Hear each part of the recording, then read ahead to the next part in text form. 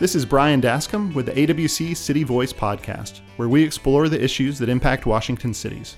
We're here today with Sheila Gall, AWC's General Counsel, as well as Candace Bach, our Government Relations Director. And I want to encourage you both. I did one of the small city connectors this week, and it was in Stevenson. And whenever I asked what communications AWC does that are helpful to them, somebody said, "I love the podcast." So there's at least one person out fan. there. That's right. There could be more. There could be a significant number, but I know there's at least one. And so that gives me a lot of encouragement as we record this. I think there's more fans out there. I bet you're right.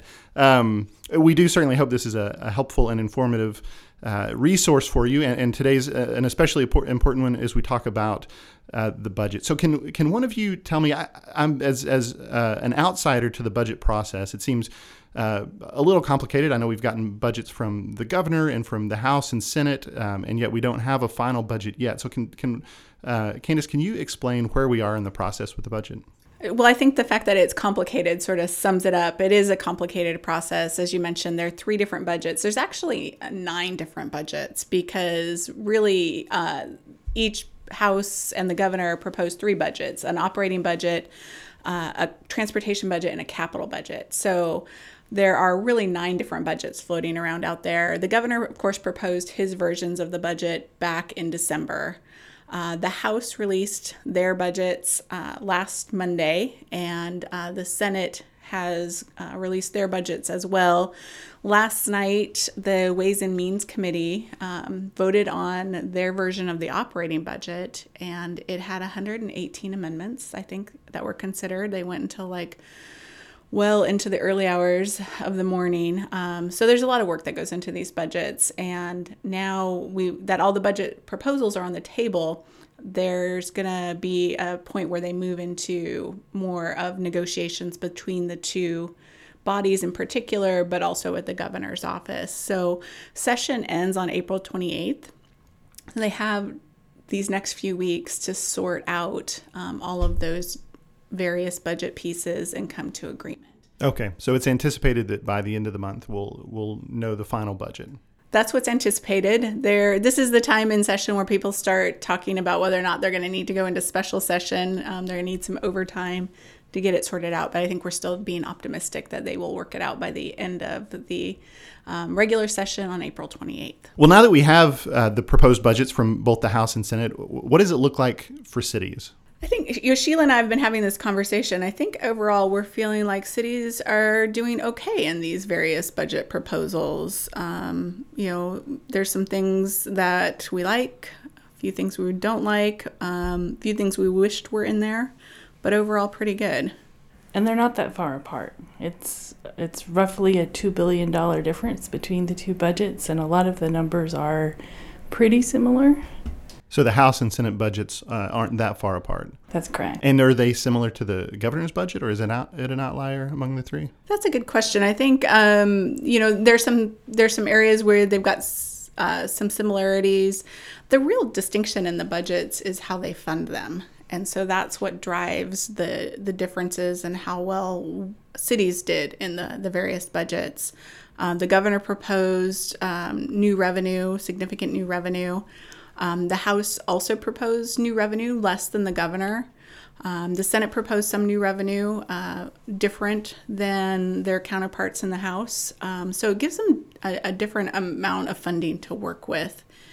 I think one of the biggest questions that people are asking right now, who aren't maybe here in Olympia dealing with this stuff day to day, is why are they proposing new revenue when the revenue forecast says they've got the most money ever? The revenue forecasts have been coming in higher than anticipated.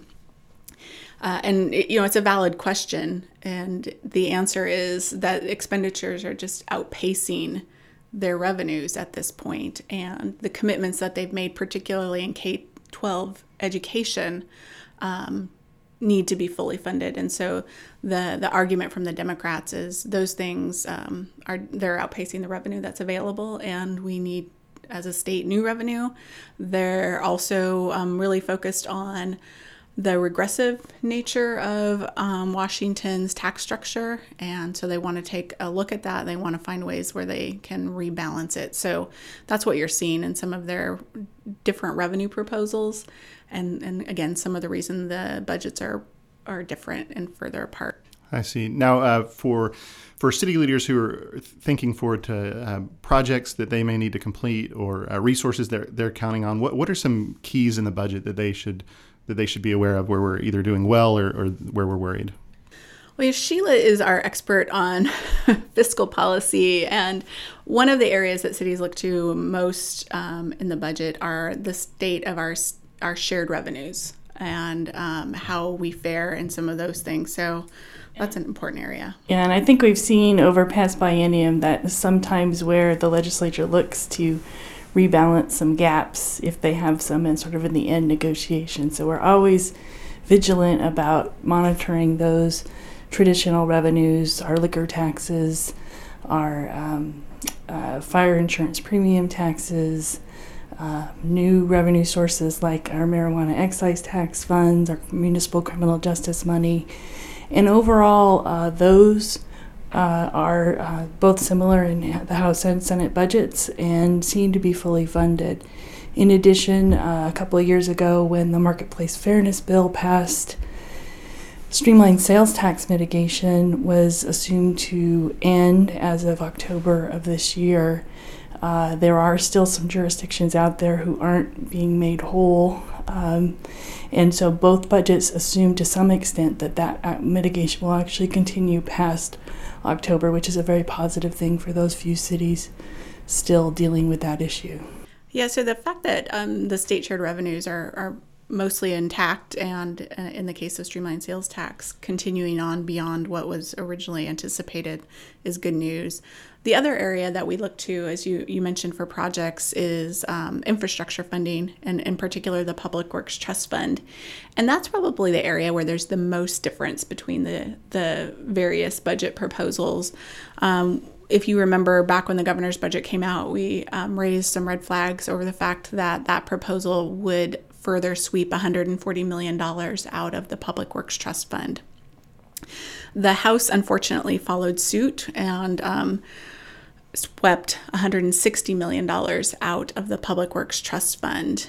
They also earmarked some of the remaining funding for specific projects.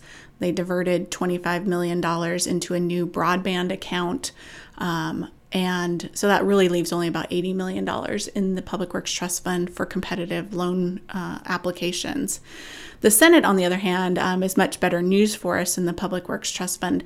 They didn't divert or sweep any money out of the trust fund into the operating budget. They do transfer $20 million into the new broadband account, so we have concerns about that transfer, those diversions. But overall, they leave more funding in the Public Works Trust Fund for those competitive loan applications for projects. And a lot of that has to do with, again, going back to the revenue situation. The Senate proposed a change to the hazardous substance tax that generates more revenue for capital projects and allows them to kind of free up some of that capacity and gives them room to not sweep those Public Works Trust Fund dollars. So that's a big positive. So it's one of those things that cities really need, again, to be vigilant about and to be vocal about with their legislators, the importance of the Public Works Trust Fund and why we don't want dollars diverted and the needs in our community. The legislature continues to think that the demand on their resources is bigger and more complicated than the demand on some local resources. So that's why they keep going back to the Public Works Trust Fund. I see. And so with that conversation currently going on in the legislature, that conversation about to what extent the Public Works Trust Fund should be funded, then it's a good time, an important time for city leaders to contact their legislators and let them know of how important it is for them. It really is. And specifically focusing on projects that they may have that they would like to go to the Public Works Trust Fund and apply for. The legislature swept over $1 billion out of the Public Works Trust Fund in the last 10 years, and we won't get those investments back in infrastructure. What it means for cities is they've got to fund these projects at a higher cost, and that's going to translate into higher rates for all of our residents. So, yeah, they really do need to talk to their legislators about the importance of the Public Works Trust Fund. And I know many will say, well, I have, but this is one where repetition is important. Okay, so diligence and communication on that issue. Now, what about our other legislative priorities for the year? Are any of those other priorities affected by these proposed budgets? In a word, yes. I think we're seeing some major investments in a number of our priorities, particularly around affordable housing and the behavioral health system. I think in particular the housing investment is what people are calling historic levels. There's a little bit of difference between the Senate and the House, but they're both above previous years. The Senate has a higher amount. They invest $175 million into the Housing Trust Fund, which in turn will lead to projects that help deal with our affordable housing crisis. Another AWC priority is around the Basic Law Enforcement Training Academy. We know that about 25% of the state's law enforcement officers will be eligible for retirement in the next 5 years, and there's a huge training need for cities. Meanwhile, we've had backlogs in the Criminal Justice Training Center's Basic Law Enforcement Academy, so we're pleased that both budgets have full funding for additional classes, 19 classes per year, which is what we had requested. And in addition, the House budget actually has some additional funds to help smaller jurisdictions deal with the gaps as people are away at training. That's very good news on that priority. Yeah, our cities deserve a lot of credit for advocating to their legislators to see that those classes are fully funded. Another area where we actually have some concerns about the budget are around pensions. And one proposal that's been out there that we've been expressing opposition to is a 3% across the board cost of living increase, or COLA, for PERS 1 retirees.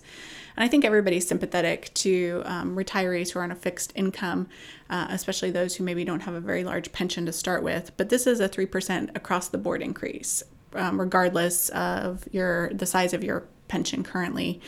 And it results in a significant cost for local governments. It would result in about $25 million in increased pension costs in the next biennium for local governments. That's on top of about $154 million that we already incur for the unfunded liability in the PERS 1 system. Unfortunately, the PERS 1 system is just not fully funded. So every year, cities pay into that account to keep it afloat and keep paying those pensions. So we raise concerns when they're looking at increasing benefits that aren't paid for initially. And again, would rather see a more targeted cost of living approach to those who truly need it. We're also concerned about a transfer of $300 million out of the LEFT 2 pension program to the new benefits improvement account. Actually, that account isn't necessarily new, but it's not been funded before. And so this is a new transfer of $300 million out of the existing fund that's supposed to cover existing benefits into an account that would fund new, as yet unidentified benefits. So we don't think that is a good precedent. We think those dollars should remain in the LEFT 2 program for the benefits that they're supposed to pay for. And we're concerned that this transfer could result down the road in a rate increase, perhaps during the next recession when the fund isn't as robust as it is currently. So we would ask the legislature not to make those two pension changes in this budget process. What about culverts? I know that's an issue that is certainly budget dependent. Has that been affected by these proposed budgets? Culverts have been affected by the budget proposals. Initially, AWC was supporting full funding of the Fishberry Removal Board's $50 million request. That was apparently a little bit optimistic. The budgets have not come in at that high a level. The governor proposed $25 million for that program. The House also includes $25 million. I believe, though, they include it in the transportation budget.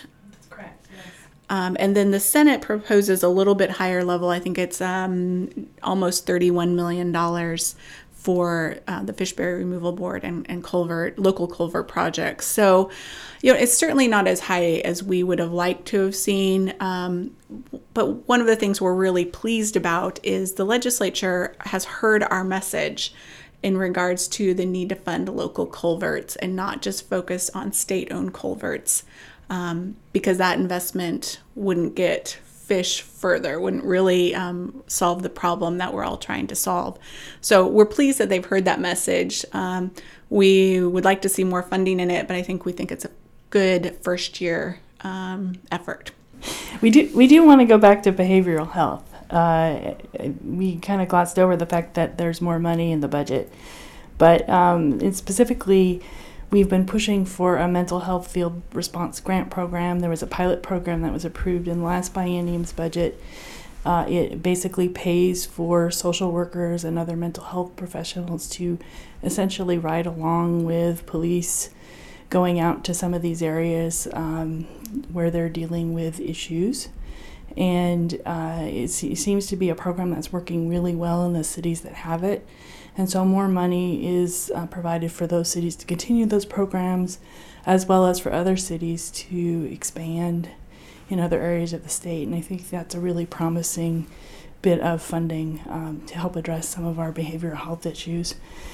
And then I think one of the other big differences between the House and Senate budgets and sort of maybe where you see some of the additional revenues that are available for the House operating budget being spent is really in the behavioral health area.